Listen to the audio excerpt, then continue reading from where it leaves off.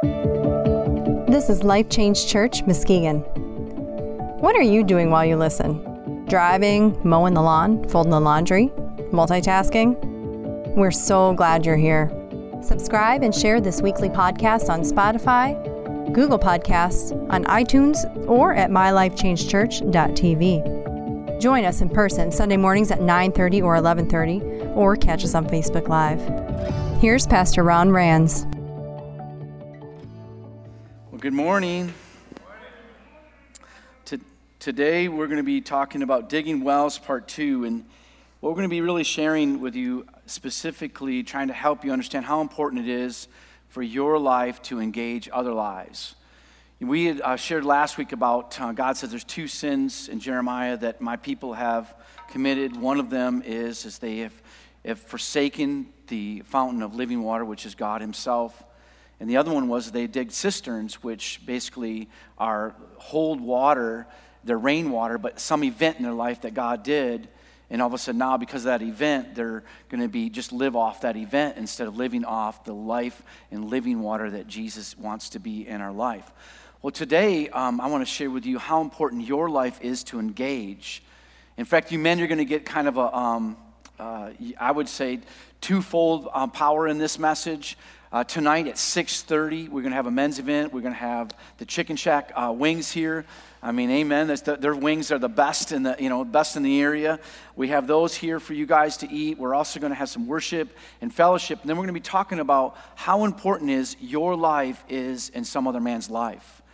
You know, the whole book of Job, and it's what I love about the Word of God is it's always enlightening and giving you power for your path. And quite a few years ago, I had studied the book because I wanted to understand what God was trying to say to us. And, this book really is one of the oldest books in the Bible. And it's not really in this place of chronological order. But in essence, what it was is that Job is this man who doesn't really know there's a spiritual fight in his life. And a lot of us Christians, even though God has spoken to us about a spiritual fight, a lot of us don't know there's a spiritual fight in our life. And as he's in this pathway, he just thinks that, God's sovereignty and God's plan and design is all his will. And Job finds him in a place where he loses his wife, loses his children, has an argument with his wife, and his friends are so in a place of loss for words. They don't even know what to say. God put these men in Job's life to encourage him to finish strong. And they sat and looked at his trial in life, and for 7 days, they didn't say anything. I think sometimes us men, we're more than a 7 days. Some of us sometimes engage our friends or acquaintances, and we could go years without saying a word. I'm thankful that I've had relationships in my life where I've been rebuked, where I said, you're a lousy husband, or this is what God says about, raising your kids, or this is I remember Pastor Dwayne pulling me aside. He says, your greatest ministry is to your wife. It isn't to the church. And I began to realize that it wasn't, that my wife isn't called by my side just so that I can do what God's called me to do, but I need to minister unto my wife. And that was I'm so thankful these men in my pathway, and I have been a man in other men's pathways, to speak truth into their life. And tonight, I really believe that there's going to be a lot of relationships that are engaged, new ones that will be engaged. And I think that we need to start having a culture, because honestly, it goes against culture today. Today, they're trying to make men passive. We've already had a passivity inside of us, our manhood. Now they're trying to create a culture of passivity. And so that we'll never speak, and those things that we'll feel and sense. And today we're going to learn about a man in the first service here today. We're going to learn about a man who resisted culture. It was culturally in that space of a time for him to go, you know what? I am just going to let things take place. I'm not going to step out. In fact, he risked his life in doing what he did. And while I'm getting you ready for this message today, I want you to turn with me to Galatians chapter 6, because God's word tells us that if we sow to the Spirit, we shall reap in the Spirit in due season if we faint not. And so many times we realize that we're a culture that we don't get something quick and fast. that then we get impatient and we move on to the next thing where we can get something quick and fast. We're not a people that are really recognizing that God builds, and we're not a farmer. Certainly we're not farmers in most of our lives, because we go right to our local grocery store and get all of our farming needs for food. And so farmers understood this. They recognized that there's a time, a season to sow and a season to reap. In fact, when God said to Noah after the flood and judgment came, see, when judgment comes, God says there's always a new beginning that comes in that space. And so what happened is that in that day, Noah says, this shall always happen. There should be a time of sowing and a time of reaping. There will always be. God set that forth. There will always be a time of sowing and reaping. And yet many of us don't operate and believe that to be true, because you can see it in our individual daily lives. There are many times we're going over there and we'll look at somebody in a space of our time and we'll literally judge whether they're going to listen to us or not listen to us, because in the space of what we expect from them in the hour we talk, we don't see it as the Lord says, look, I want you to tell them. And it could be 2 years later you reap from it. Today we're going to talk about a man that in the Bible it says he risked his life. In fact, in every day of his life was really a risk, because of what he did with what the Lord moved upon his heart. He did it was something that was literally dangerous. And what had happened is he was underneath the leadership, King Zedekiah. He was underneath a leader who was literally a cowardly lion. Man, that's what we live in our leadership today.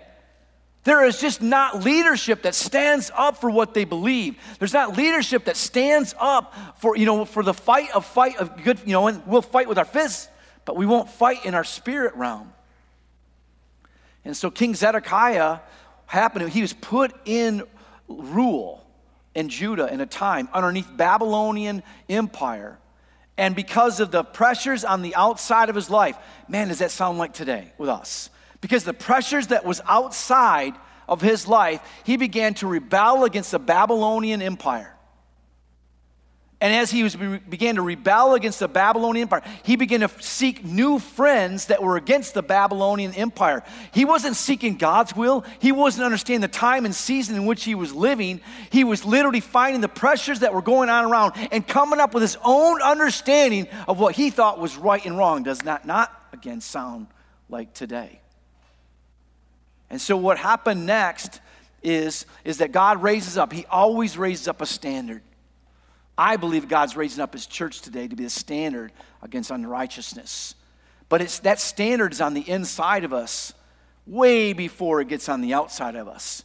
We as Christians, what we like to do is we measure everything by whether we're doing the right thing, by what's going on around us on the outside. But man, if you read the Bible like I read the Bible, you better not come to that conclusion. Because what was going on a lot of times immediately on the outside did not look victorious. But the man or the woman that stood up inside of them, even children, today we're going to be talking about, even tonight we're talking about a young man, 16 years old, who stood up for truth on the inside of them. And because of that truth, became a victorious man. Galatians chapter 6, verse 7. Do not be deceived, reading from the Amplified Translation, and deluded and misled. God will not allow himself to be sneered at, scorned, disdained, or mocked by mere pretensions or professions or by precepts being set aside.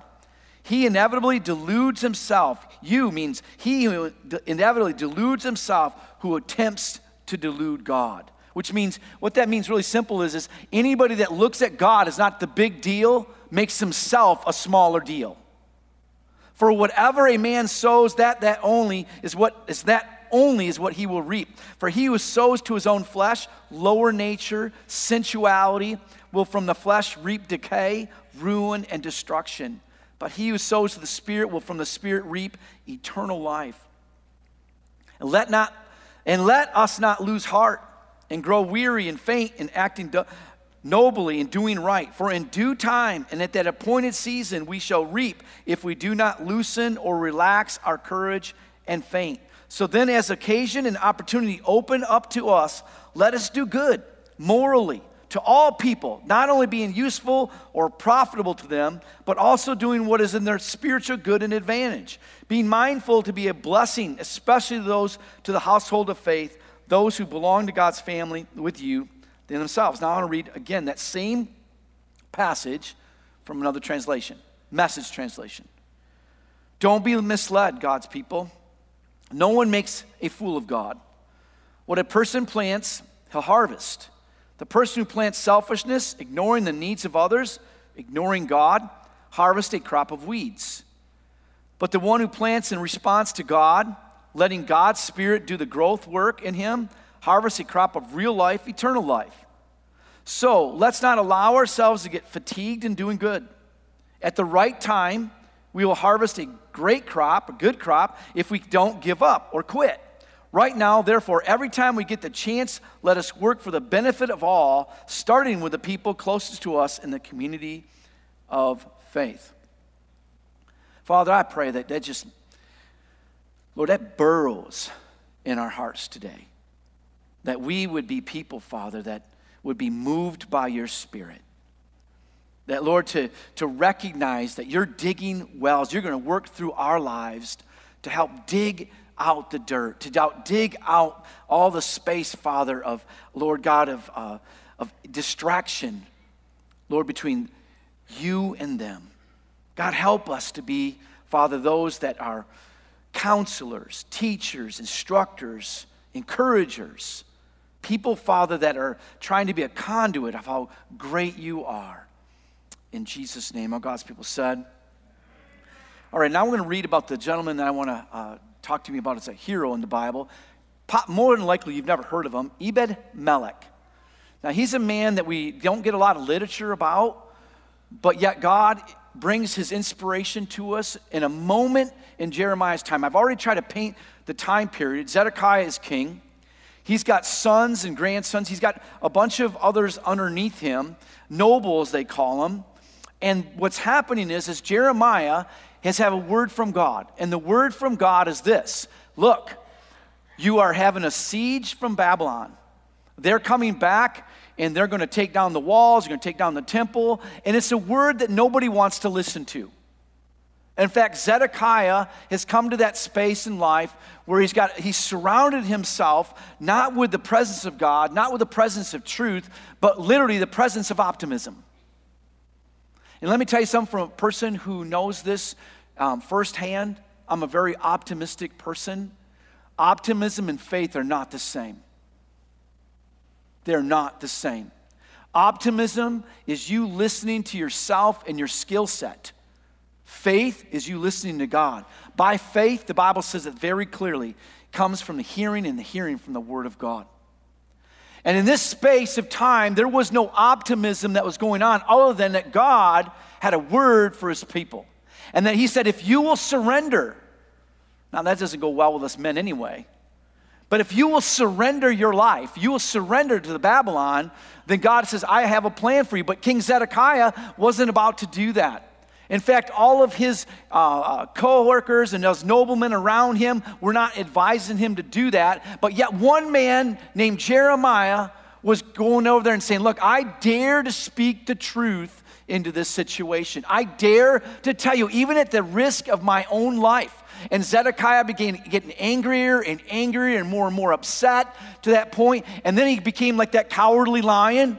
He just began to go over there and says, you know what, I'm just not in charge. I just hope all my noblemen around me will just take charge. And we're going to read about some of them right now in Jeremiah 38. Here's these noblemen that are around him, and many of them are young men in this space of time.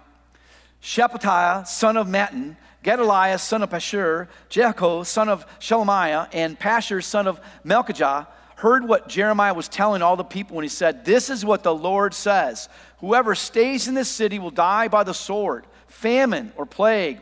But whoever goes over to the Babylonians will live. He will escape with his life. He will live. And this is what the Lord says. This city will certainly be handed over to the army of the king of Babylon, who will capture it. The officials said to the king, this man should be put to death.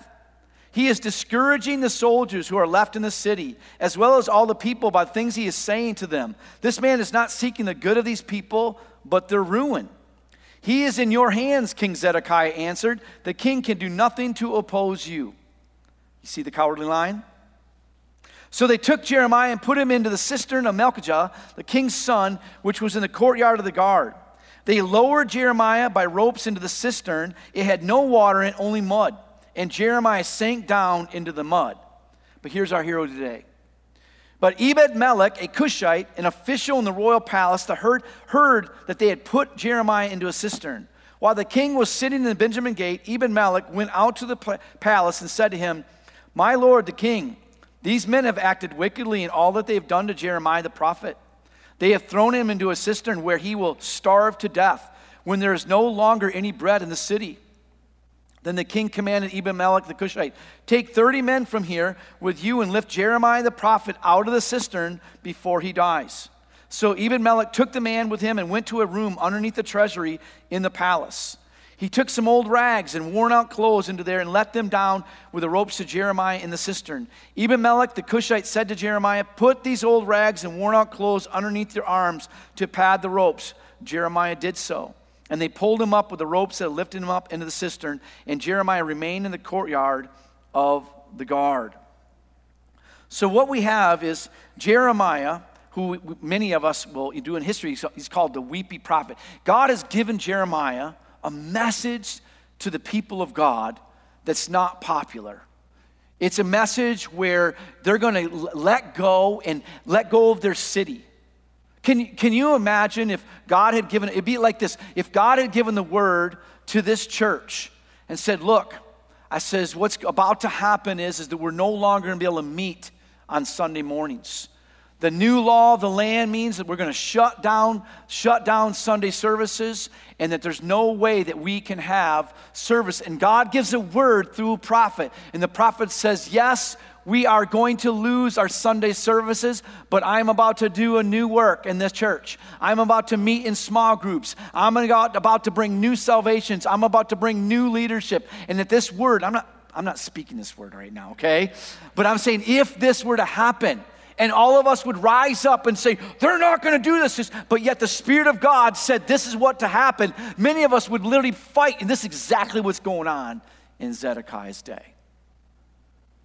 I'm not going out with a fight. And yet God's word says, let go and let me. I have another land. I have a new work that I'm about to unfold, a new chapter.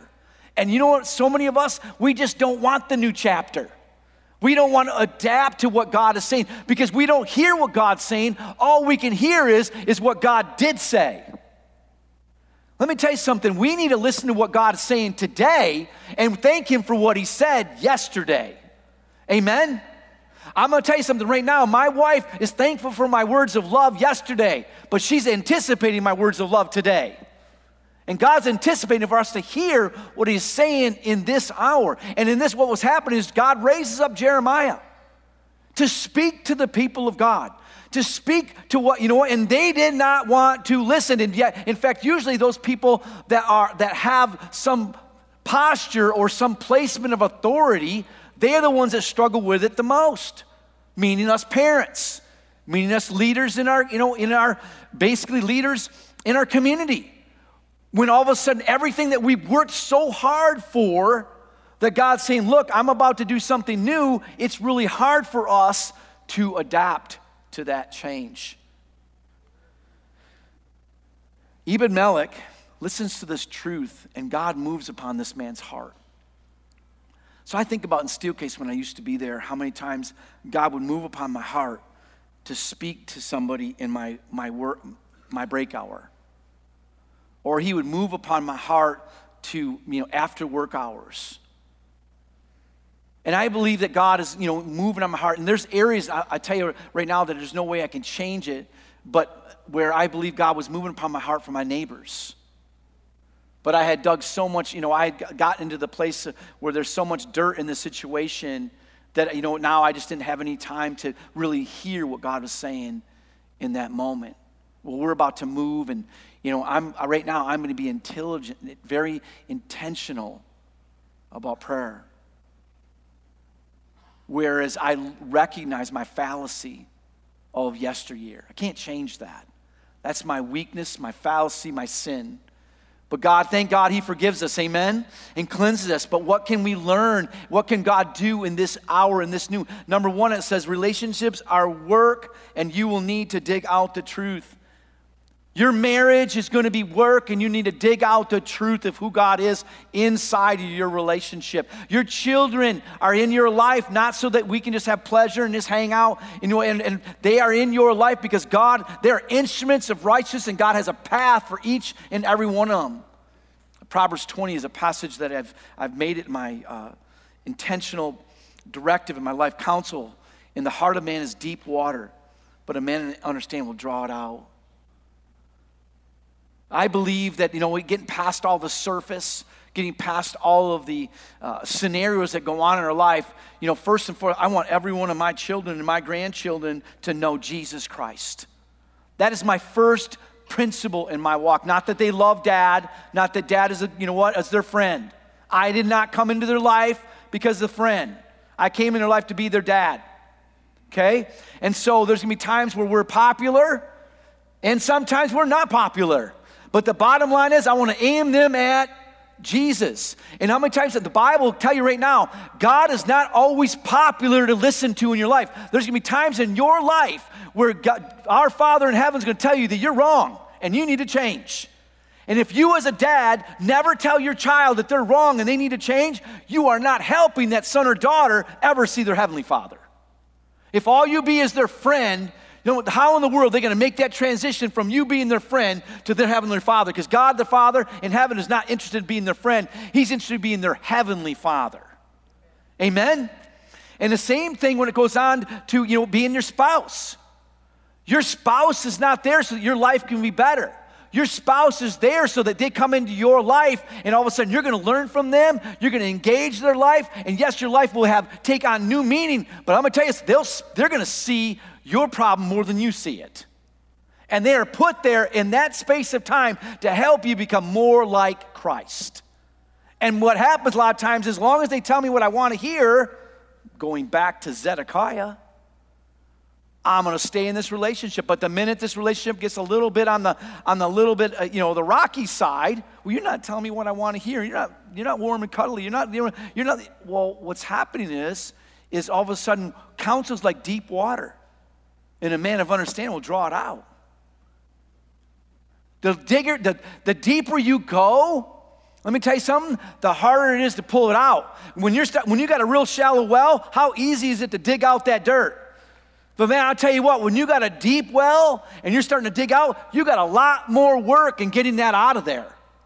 Are you willing to go through all the work for Jesus to be expressed so that he can see his living water come through your marriage, his living water come through your children, his living water come in your workplace, his living water come into your church? That's what it is. And it's going to take time to do that. And you're going to have to resist the temptation to be the cowardly lion and the passivity approach, or it's somebody else or pastor's job to do it. Number two, the greener grass on the other side, it did not grow without water from a well. Amen?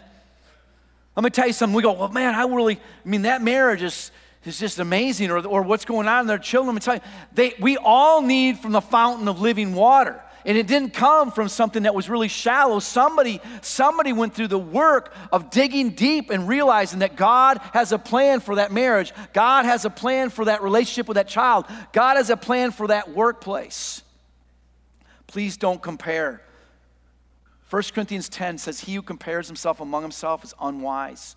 This is something we all get involved with. Ladies, you look at other ladies and you span how, what they look like, what they wear, who's the man that's on their shoulders, you sit there and you compare. You guys, you do the same thing by what's driving, how big their truck is, how fast their car is, who's the trophy wife that they have or their kid. We all do it. Stop. God literally says, who did Jeremiah have to compare to? And yet God looks at this man as a hero. Who did Ebed-Melech have to compare to? Yet God looks at this man as a hero. Don't quit. Number 3, don't quit until you reach his living water. Why do we quit? Gentlemen, ladies, why do we quit? Fear of failure.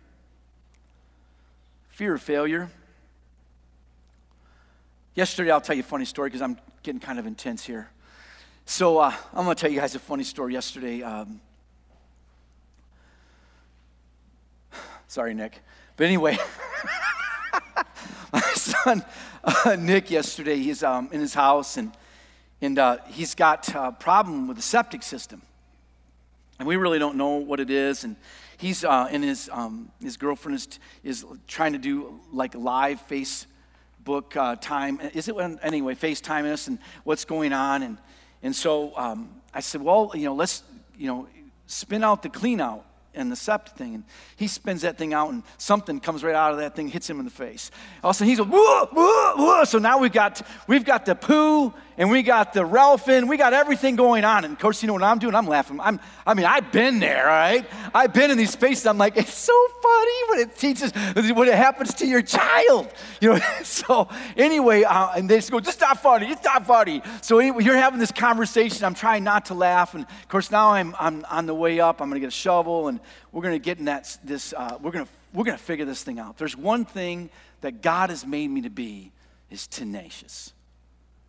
I will not quit. Okay? And gentlemen, and tonight we're going to talk about that. And I realized, in fact, I had a pastor told me, he says, God gave you a gift, and it's called tenacity. So I realized this isn't me. It's God in me. Some of you got different gifts. Some of you men got compassion. Derek, you've got compassion. I don't have that. But when I get around Derek, guess what I become? Compassionate.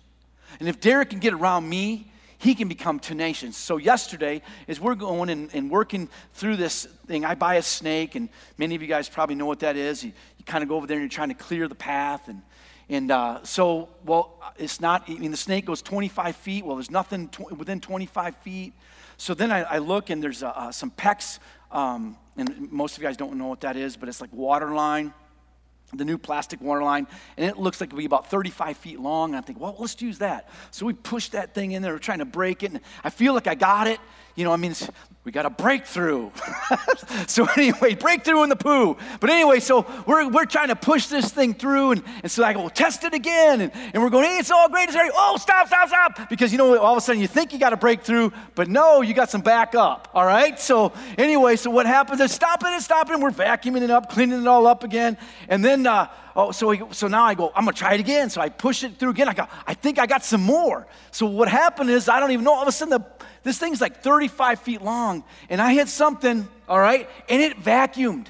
So now we got poo flying through the PVC pipe the other way. We're like, ay. We're going over there.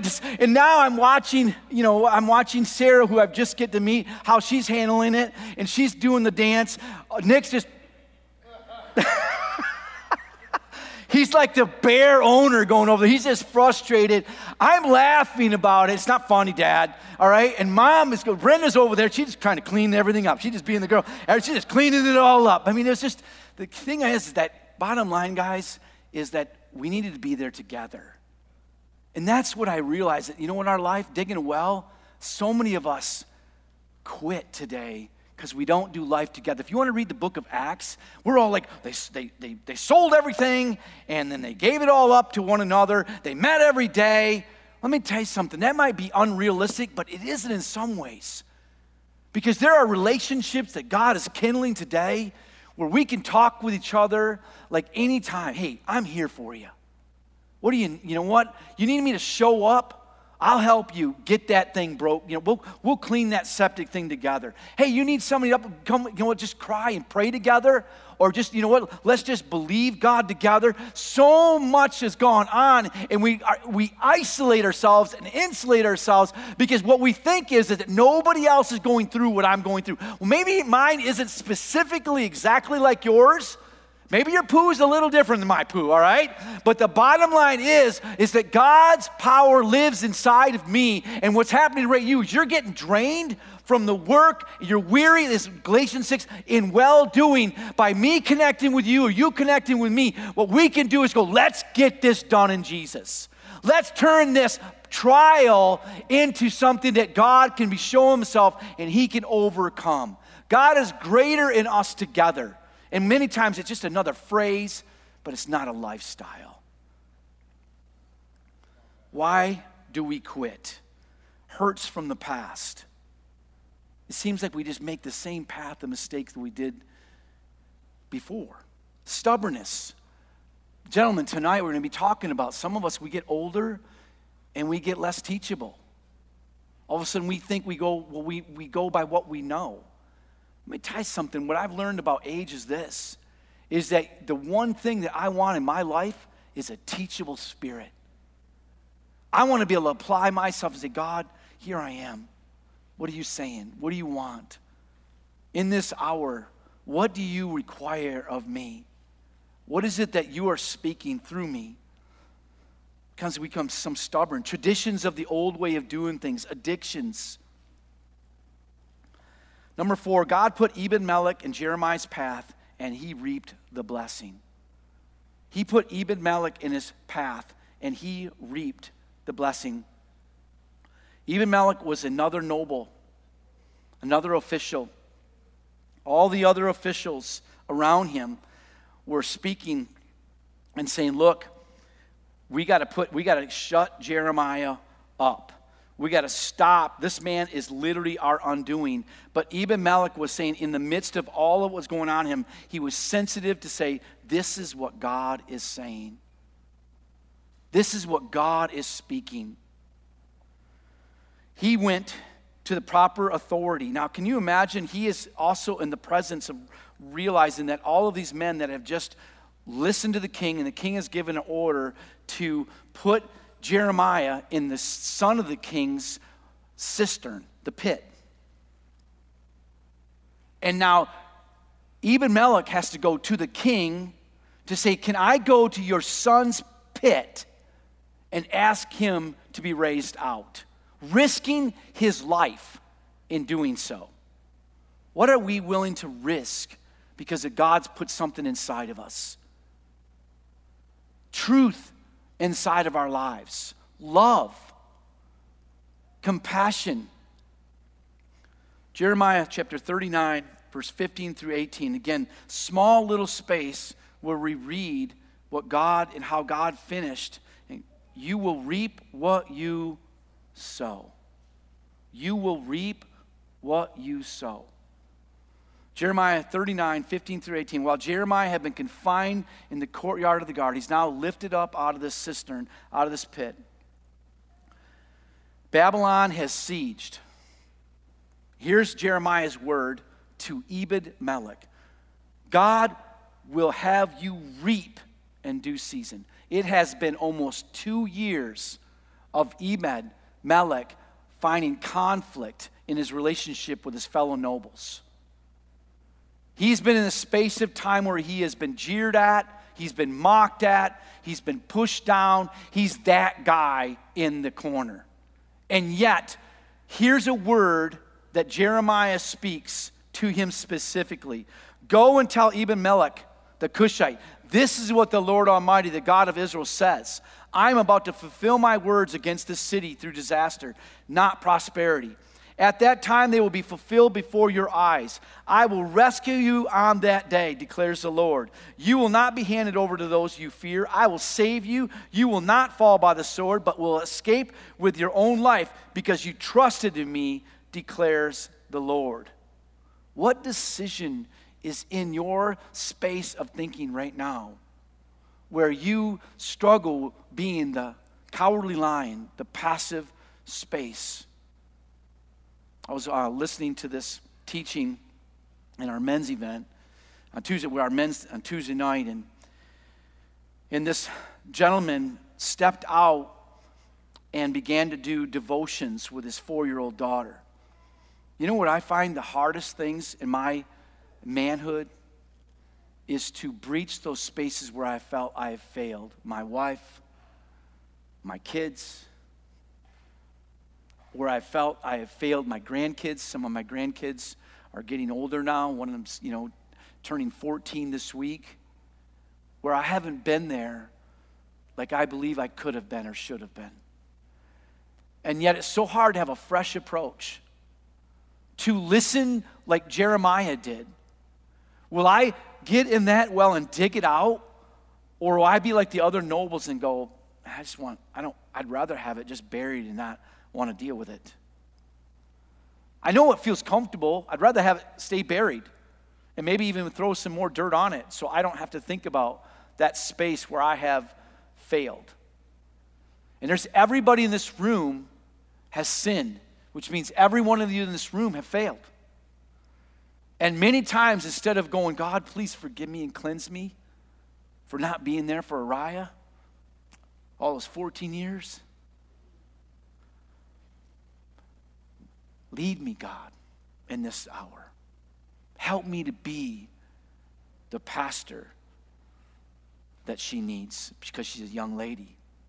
Help me to be the grandfather she needs to be to that young lady. How do I make that space instead of receiving the guilt of yesteryear to the presence and passion of tomorrow? God, help me be Ebed-Melech, to be heroic in my faith, to dare to go against the grain of even myself. My biggest problem isn't those around me, it's me. I'm the one that's full of that fallacy thinking. I'm the one that's full of the shame and the guilt. I'm the one full of the memories. Yeah, I have the devil telling me what I haven't done, but I got myself telling me 3 times more than what the devil's ever said I haven't done.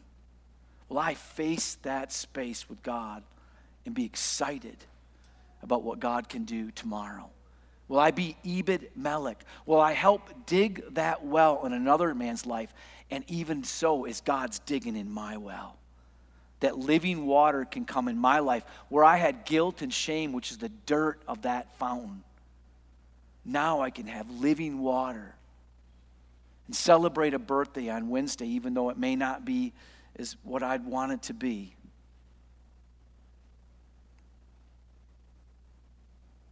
It's a start. It's a start. And let's do this together with God. It's easy, some of us, and in fact, there's some here in this right now that have foster children. Some of you have had children from a past marriage, and things just went awry. And you just don't even know how to face it. God's speaking to you right now. Dig that well. Begin to take the time right now to say, God, help me face my battle of shame. I'll never forget a guy in Grand Haven, our drummer. By the way, good job, Jim. So our drummer, I had no idea that he had children in, I believe it was, I could be getting the state wrong, but it was out east, and I thought it was Massachusetts. He hadn't seen his kids in decades. And I had given a message on, basically it was passion versus protection. Inside of this man's life was passionate about those kids, but he was protecting his failure because he didn't want to face it. And for years, that protection won the battle. He kept burying it, and then I gave that message that Jesus went to the cross because he was passionate about it. And all of the enemies wanted him to protect himself. If you protect yourself, we'll believe in you, Jesus. And Jesus says, that's not the course I'm on. My passion is this cross. Little did I know that was going to touch that drummer. He came to me after, he said, I don't even know what to do. I said, well, what do you feel God's asking you to do? He says, I'm supposed to connect, and I don't even know where to begin. I said, well, let's write a letter together. He became a dad. He took that step. He became an Ebed Melech and began to have a well with a relationship. Somebody in this room today is going to have an Ebed Melech relationship in the time future. You've buried it. I get it. I get it. I get the fear and the shame that comes to all of us when we haven't done things we could have done or should have done. I get the voice of the enemy. But God is greater. He is greater on the inside of our hearts than the pain, than the rejection, than the fallacies of years past. That's why Jesus came. Whole point of him going to that cross was so that the past doesn't dictate your present and tomorrow. That's why he came. That's why that cross is there. That's why we praise God, not because of just what he's done, because he has. And why do we get around and just rah-rah about all of his testimonies and victories? So that you realize that God's not a respecter of persons, but that what he's done in another, he wants to do in you.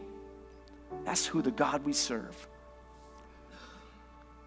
Father, God, I pray that you help us dig these wells. Remove that barrier, God, in our lives, us. The shame and the guilt and Lord, even the fallacies and fear that we've grabbed hold of. And I ask you right now, Lord, that you would make anew, like Ebed Melech could rise up in all of us, God. You rose up in this man. And Father, all he was doing is just following that compassion in his heart. God, I pray that we could listen to who you are in our heart. Resist, God, what's on the outside of our lives. Press through all of that darkness. If you're here this morning, your head's bowed and your eyes shut, God is in this space right now with you. He loves you. And if you've never given your life to Jesus Christ, he's digging that well right now. Eternity is locked up inside of you. And he's literally pounding on that door, knocking on that door. Will you let him in? In a moment, I'm going to pray right now. But if maybe you're that person that's had a pathway with Jesus, maybe at a young age, maybe even just in the just a few weeks ago. Doesn't matter. Maybe you've all of a sudden began to start going in your old ways, following your old path. You've caught yourself in the same old mire you've been in before. Jesus right now is being that Ebed Melech to you. He's coming to that space where he's saying, grab onto these rags that I've wore. I want to pick you up. I died for you on that cross. Will you allow me again in your life? Let's all pray this prayer of surrender together, church family. Say, Father God, in Jesus' name, I come to you surrendered. Lord Jesus, you are my all. You died on the cross for my mess, and I receive your newness of life. Teach me your ways. Keep me from the foolishness of life. Holy Spirit, I yield to your leadership. Daddy God, I am all yours. In Jesus' name, amen. Let's stand up and let's worship our God together. If you liked this message, we want you to share it. Subscribe to more podcasts through mylifechangechurch.tv. Get involved. Ask for prayer. Share your story. Go to mylifechangechurch.tv. I'm Karma Adams, producer. We'll see you next week.